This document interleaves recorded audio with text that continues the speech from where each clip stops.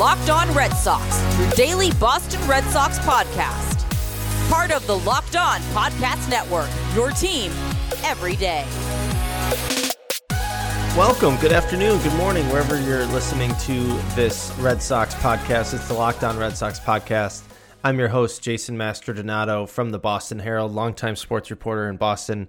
I've been covering the Red Sox for 11 years, and we bring you this wonderful podcast. Try to do it every day. I've been out for the last week plus, and my co-host Lauren Campbell from Nesson has done a great job filling in. She's out today. So it's just me, and I haven't watched a whole lot of the Red Sox until this weekend. And I've been keeping up on the news. I was moving. Unfortunately, that's always a pain, so I wasn't watching baseball. But wow, I mean, this is a different team. Something's going on right now. This is not the team I was watching a week and a half ago. So there's a lot to talk about. We're going to get into it, about how they're playing differently, what's going on with the COVID-related injury list, and the 11 guys that are currently on there now for the Red Sox as of Monday. What's going to happen in this coming week? Is the wild card race going to kind of end up the way it looks right now? I think there's a lot that could happen in the final 3 weeks. The schedules look pretty different for the various teams. You know, the Red Sox have a pretty easy schedule. The A's do not. So we're going to talk about everything going on with the Red Sox. Today's episode is brought to you by the Locked On MLB podcast, featuring exciting guest interviews and routine check-ins from the Locked On MLB Network team of local experts. Subscribe to the Locked On MLB podcast today on the Odyssey app or wherever you get your podcasts. So the Red Sox on Saturday, I thought, played one of the most interesting games of the season. It was not supposed to be this way. You know, the lineup that they had in this game, a guy named Jack Lopez, who's 28 years old and had never been in the major leagues before. He had almost 900 minor league games. Was starting at second base. Jonathan Arauz, who was a Rule 5 pick that Ron Roenicke didn't even really want to take on the roster last year, but kind of had to, was the starting shortstop. And the Red Sox won this game in, I thought, one of the most interesting fashions that we've seen them play in a long time. So they had 3 sacrifice bunts, and I know there's still a lot of controversy over how effective is bunting. Is it worth it? You're wasting an out. You know, the analytics say bunting is usually not worth it, just like stolen bases. If you're not stealing bases at an 80% clip, you're actually hurting your team's chances. Now, I always think it's situational, right? I mean, sometimes you're going to steal a base that you just need to steal. And yeah, the success rate might not be as high, but in that specific situation, maybe you have to do it. I feel the same way about bunting. I think bunting is kind of an underrated part of the game now, and I think a big part of that is because so many of the players that come up from the minor leagues don't know how to bunt. They just can't do it. They're not teaching it the way that they used to. I mean, we're seeing the guys that are coming up, they're free swingers. They're hit home runs. It's okay if you strike out. Just hit homers. You know, launch angle, drive the ball hard. You know, what's your hard hit percentage? What's your barrel percentage? Guys don't care about bunting or situational hitting anymore. And this is what Alex Cora's been talking about all year with this offense. This is an offense that doesn't make a lot of contact. You know, from the trade deadline to currently today, as I'm talking to you, the Red Sox ranked 25th in contact percentage. And I talked a lot about this at the trade deadline, why I thought they needed to get a contact hitter, somebody not like Joey Gallo. I was glad they did not get Joey Gallo. That's not the kind of player that would have helped this team.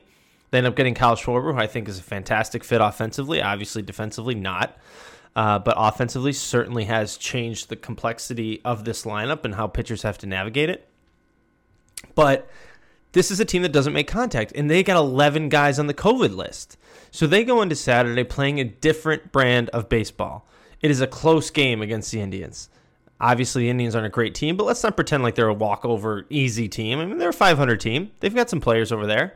They play tough, and they're in a close game with the Red Sox. And I love watching what happened in this game because 3 different times Alex Cora puts on a bunt play. 3 times. Now, if you go back to 2018, the Red Sox bunted fewer times than any team in baseball. Okay, 2019, they bunted a little bit more, but still towards the bottom of the league. And Alex Cora is a guy that doesn't want to waste outs. But he looks at his team, he sees the roster that he has, he sees what's going on with the COVID list, He sees that they're not making contact. He sees they're not scoring runs the way he wants them to score runs. And he puts on 3 bunts in a game. The Red Sox haven't bunted 3 times at a game since 1993 when Butch Hobson was the manager. Okay, Alex Cora does not like to bunt. And they bunted 3 times in this game. Now, 2 of them were in huge situations that pretty much won them the game on Saturday. They won the game by bunting. Okay, an American League team, an American League game at Fenway Park, one of the most hitter-friendly parks in baseball. The Red Sox won the game by bunting.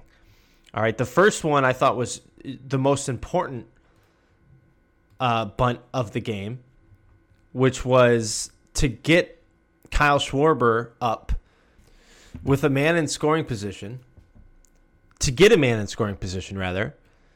Kyle Schwarber at the plate. I mean, he's their hottest hitter. So they bunt. They push a man into scoring position. It's a tie game in the 7th inning, 0-0. Now Kyle Schwarber's up. First base is open. Well, what are the Indians going to do? Obviously, they pitch around Schwarber. Schwarber draws a walk. Now there's 2 guys on. Rafael Devers is up. He falls to an 0-2 count. He fouls off some pitches. He gets a pitch he can handle, destroys it. 3-run home run, 33rd of the year. That was all set up by a sacrifice bunt. All of it. So now they're up 3-0 going to the 9th. Adam Ottavino coughs up 3 runs. You know, Ottavino's been okay. Do you feel great about him closing games? Probably not. You know, he's 3 for 4 closing games since Matt Barnes went out. You could do worse than Ottavino. You could do better. It's one of those things that when we get to the postseason, it's going to be a rolling of the dice in the late innings to see what happens with the Red Sox bullpen. A real strength early in the season. Last month or 2, not a strength, obviously. Barnes has been bad. Now he's on the COVID list. Ottavino's pretty much been inconsistent, but sometimes great, sometimes not throughout the season. So Ottavino just looked bad on this night.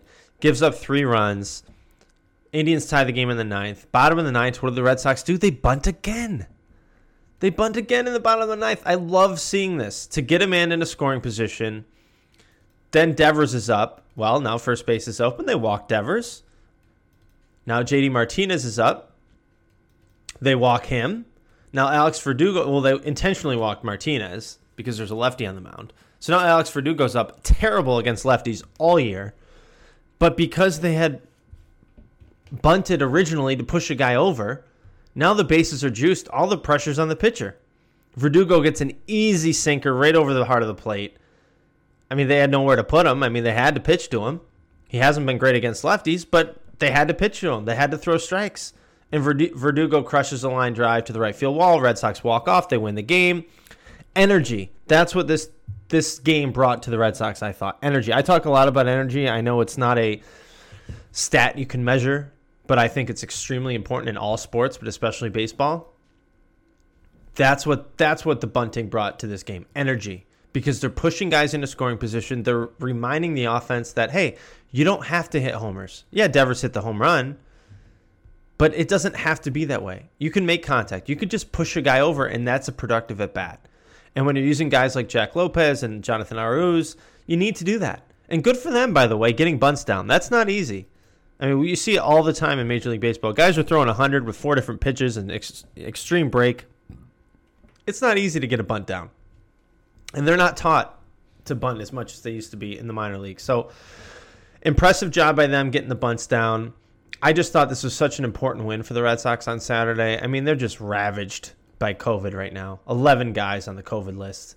It's a tough go of it for them. The guys that they're being forced to use. We're going to talk about this a little bit in the second segment. This is a weird roster that the Red Sox are working with right now. And that's why I thought Saturday's game was so important for them. So important. And Sunday's game much different. We'll talk about that in a second.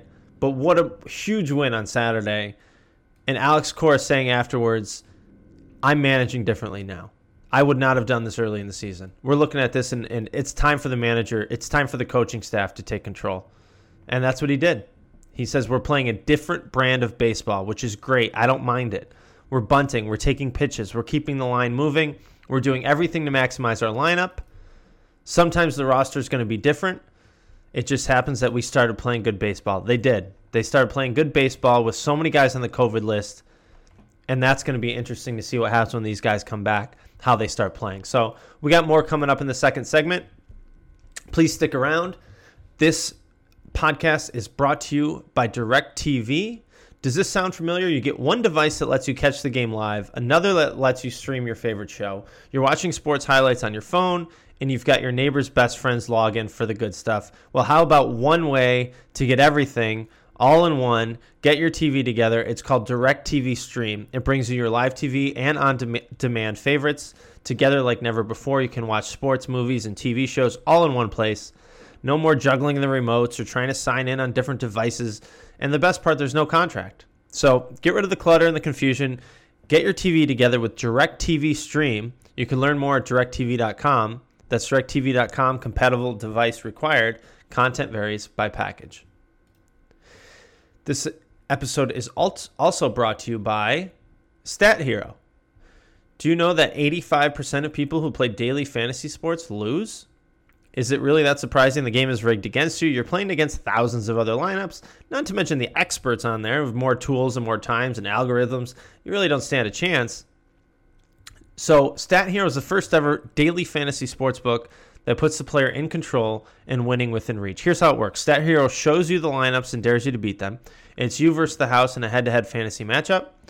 Your name, your stakes, winner take all. You have the advantage. Stat Hero is showing you their lineups ahead of time. No one else does that. You are in total control. Play Stat Hero now. Change the odds for you. Go to stathero.com/lockedon. Sign up for free. You can get 3 times back on your first play. They're giving you a 300% match. Unheard of. Go 300% match. So go to stathero.com/lockedon. stathero.com/lockedon. So Sunday, so much interesting. So much different. I guess it was interesting, but so much different than Saturday for the Red Sox. And we're recapping the weekend here. I know it's Monday now, and the Red Sox are playing on Monday, and we'll talk about that on Tuesday's show. But I got to recap the weekend because it was a really fascinating weekend. After Saturday's win with the bunting and the contact, and they're playing different, and Verdugo says we're finally playing team baseball again. You go to Sunday, and the Red Sox lose 11-5. And I had a friend ask me on Sunday night. He said, man, they lost to the Indians. You know, what's going on? 11-5 to the Indians? And I said, no, don't even read into it. I thought the Red Sox played a great game on Sunday.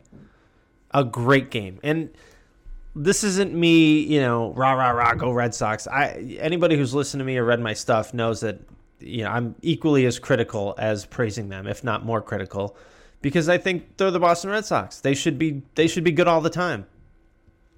But they played a great game on Sunday. If you could lose 11-5 and play a great game, you're in a good spot. And that's what I thought happened on Sunday, because Nick Pivetta came down with COVID on Saturday. And the Red Sox had 24 hours to find an emergency starter for Sunday's game. Now, they already postponed, Cutter Crawford and Connor Siebold in AAA Worcester. And remember, this is a team that does not have a lot of pitching depth. And if you think back to 2011, for those of you old enough to remember what happened in 2011, one of the best Red Sox teams I've ever seen in 2011, completely tanked in September for one reason and one reason only: no starting pitching depth. They traded for Eric Bedard, who didn't really do a whole lot. They had guys like Kyle Weiland starting important games down the stretch that year. Weiland really never seen after again in the major leagues. That's what scares me about this Red Sox team, is if someone gets injured in the starting rotation, or as we've seen, goes on the COVID list, they have no depth. None. So they go down to AAA. Connor Siebold pitched on Saturday or Friday, I can't remember, so they didn't have him available. So they go to a guy named Cutter Crawford, a 17th round pick in 2017. Actually doing pretty well in Worcester this year, a 4.13 ERA. 100 strikeouts to 13 walks. Pretty good. But, he's got 24 hours to get from Rochester to Boston. He said he got no sleep. And he shows up on Sunday and gets rocked. Predictably, right? I mean, 5 runs, 2 innings. Just didn't have anything out there. Tough job. Tough job for him. So the Red Sox immediately fall behind 6-0 in this game. And then they go to a guy named John Schreiber, who I think pitched 1 inning for them in 2020. I can't remember. No, he was on the Tigers in 2020. So I had never heard of this guy. He pitches 3 innings of 1-run ball, strikes out 5 with like this funky sidearm motion. Does a good job, keeps them in the game. Then they go to a guy named Steven Gonsalves.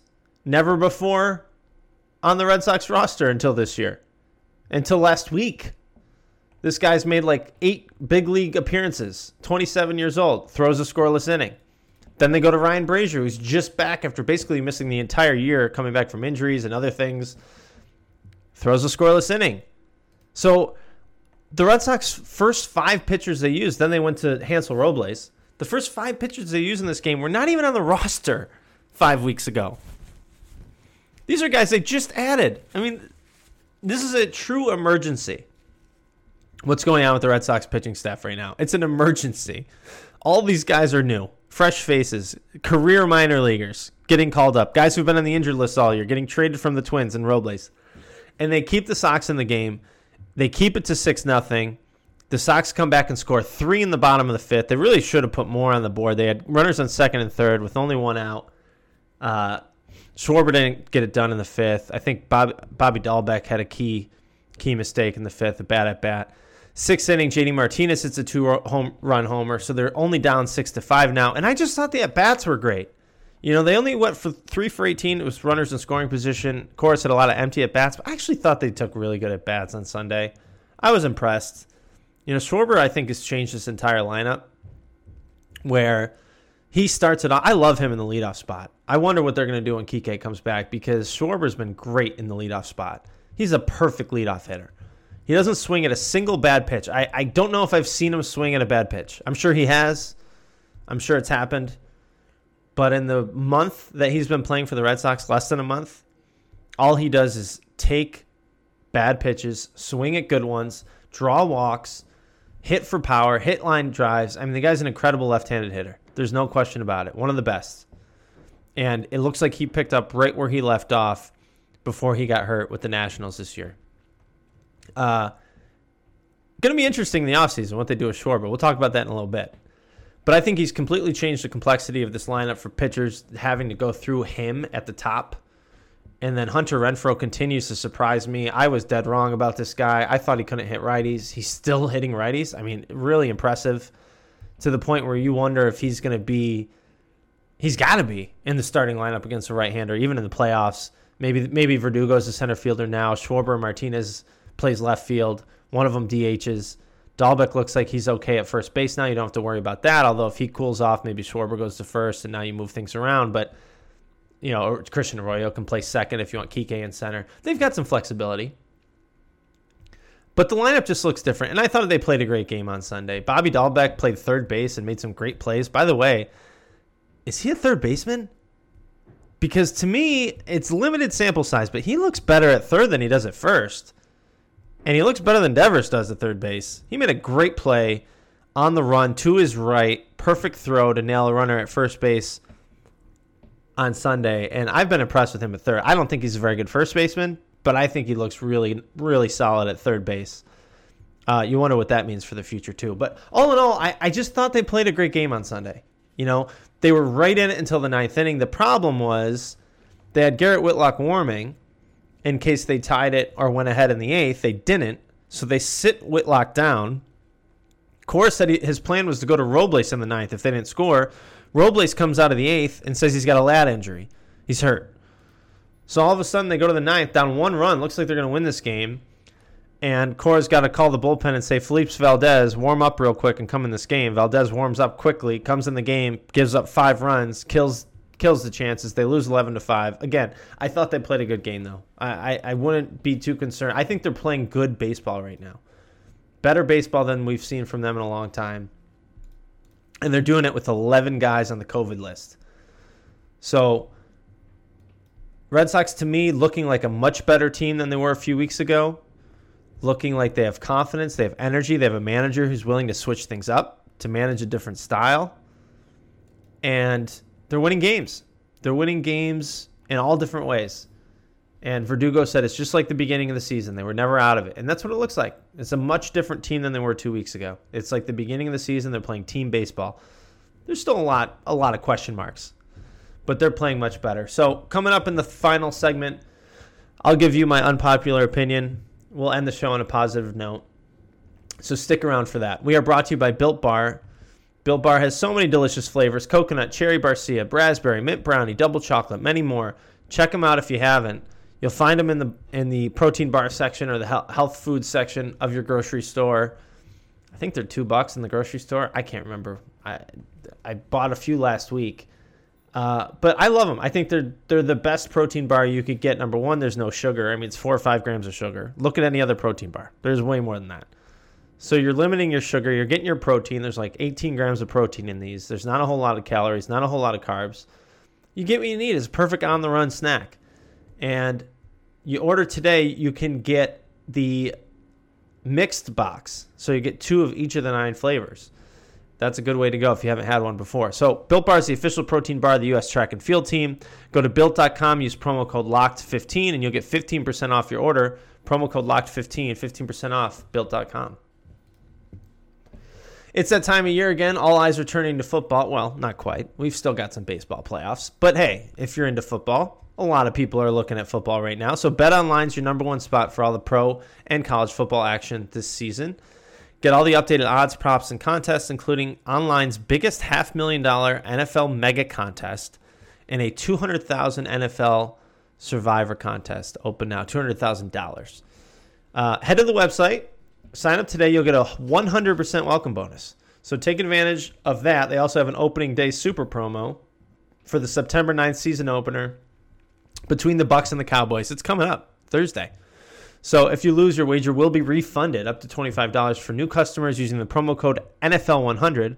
You could also use the promo code LOCKEDON to get that big welcome bonus. So it's BetOnline, your online sportsbook experts.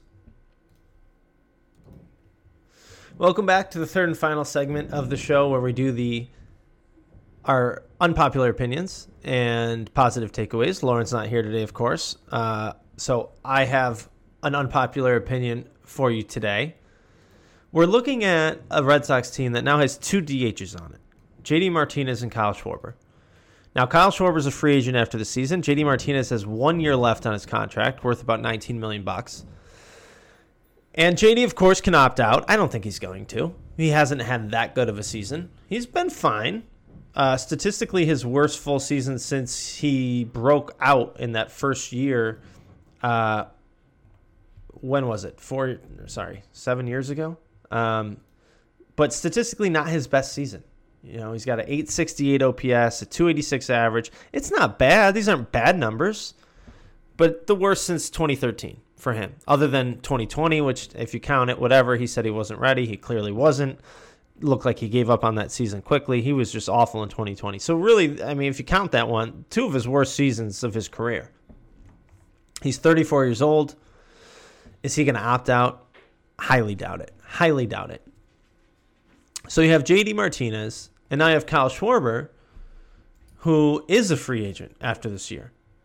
And big reason why the Nationals traded him. I mean, they're not going to, keep him around and get nothing out of it. He's got an $11.5 million mutual option for next year. He's obviously going to get out of that because he's having a dynamite season. I mean, he entered Monday with 29 homers and a 935 OPS. He's only 28 years old. Alex Cora says he's going to be a great hitter for a long, long time. Hard not to agree with him there. He's been a great hitter. It's just a matter of keeping him in a defensive position that works for him. But if he's this good as a DH, if he's okay at first or okay in left field, there's some options here. So you've got 2 DHs. One of them's a free agent.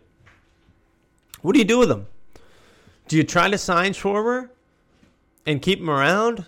Do you trade JD? Do you just let Schwarber walk and come back next season with the same offense you have? So here's my opinion on this. It's early. It might change. We'll see what happens in the postseason. We'll see what happens in September. Right now, you got to ask me today what I would do. I'd trade JD Martinez. And I'd re-sign Kyle Schwarber. For 2 big reasons. Number one, I think JD's lost a step. I think even when he's been at his best this season, listen, he had a great April, right? He kind of carried the team on his back. Really good April. They needed him. They had not a lot going on. He carried them in April. But he's 34 years old, and I think he just seems like he's lost a step. He seems like whatever it is that works for him, that's made him such a good hitter throughout his career, it's just a little bit slow right now. If it's the information, that he's reading it differently, or other teams are now getting better at reading that same information. Could be that. The power's a little bit down. Again, not a bad player. Still a great player. He had 25 homers entering Monday, 286 average, 868 OPS. Still a good player. And the fact that he can play the outfield, by the way, I don't think he's a bad outfielder. He's got a good arm. He makes the right decisions. He's not the best. His range isn't great. He'll make mistakes here and there, but he's okay. You can use him in left field sometimes. His body will it hold up if he's playing the outfield? Probably not. So you're really more concerned with keeping him healthy. You want him to be your DH. He's not going to play the outfield. So get that out of your head. He's not going to play outfield. Not any more than 30, 40 games a year. Schwarber, I think you could. He's done it. It's not pretty, but could he play left field at Fenway where you don't have to move a whole lot? Probably. Could he play first base? Maybe. He's looked okay over there. A lot of catchers move to first base and do it well. I'd bet more on Schwarber being flexible positionally. Do you keep them both next year? Maybe. They probably got about $30 or $40 million to work with in the offseason. They're going to have some needs to fill. They're going to need some pitching badly. So not sure if that's the direction you want to go to keep them both. But here's some stats for JD Martinez. Okay, he had the great April, still had a pretty great May as well, if you look at it. Not as good as April, but a good May. All right, since June 1st, from June 1st through September 5th, 13 homers and 337 plate appearances. Not great. That's probably like 22 home run pace if he plays the full season. Because he's what's he going to get? 600 plate appearances? So, not a lot of power. A 260 average, not great. A 315 on base percentage, bad. Cannot have that from your DH. A 795 OPS, come on. American League DH, got to be better. So, that's June, July, August, and a little bit of September. Over 3 months, he's just been mediocre. He's just been a mediocre player. And when you got the age concerns and the injury concerns, to me, right now, if you had to ask me today, trade JD, re-sign Schwarber. Today. We'll see what happens. There's still a lot of things that can happen. JD has a great impact on the clubhouse in terms of helping guys prepare. There's no doubt he's still a tremendous player, a tremendous hitter. But if you got to pick one, I'd pick Schwarber today. All right, we always end the show on a positive note. I'll give you my quick positive for Monday. So Red Sox got Jose Iglesias back. The Angels released him. He's not having a great year. 259 average, 670 OPS. Statistically terrible on defense, a minus 1.2 WAR this year. But I always thought Jose Iglesias is an underrated player to me. When he came up in 2011, he was the best shortstop I'd ever seen play. I would just stand on the field every day in batting practice and watch him take balls at shortstop because I'd never seen someone do it with more grace, with more agility and style. He was, at that time, the best shortstop I'd ever seen play. And there are some good shortstops in baseball right now. I think it definitely leans more towards offensive. You see a lot of guys like Bogaerts, these 6'4" dudes who would have never played shortstop 10 years ago, 15 years ago, who now fit the game okay because they can handle the position fine. They're not great, but they handle it, and they hit 30 homers.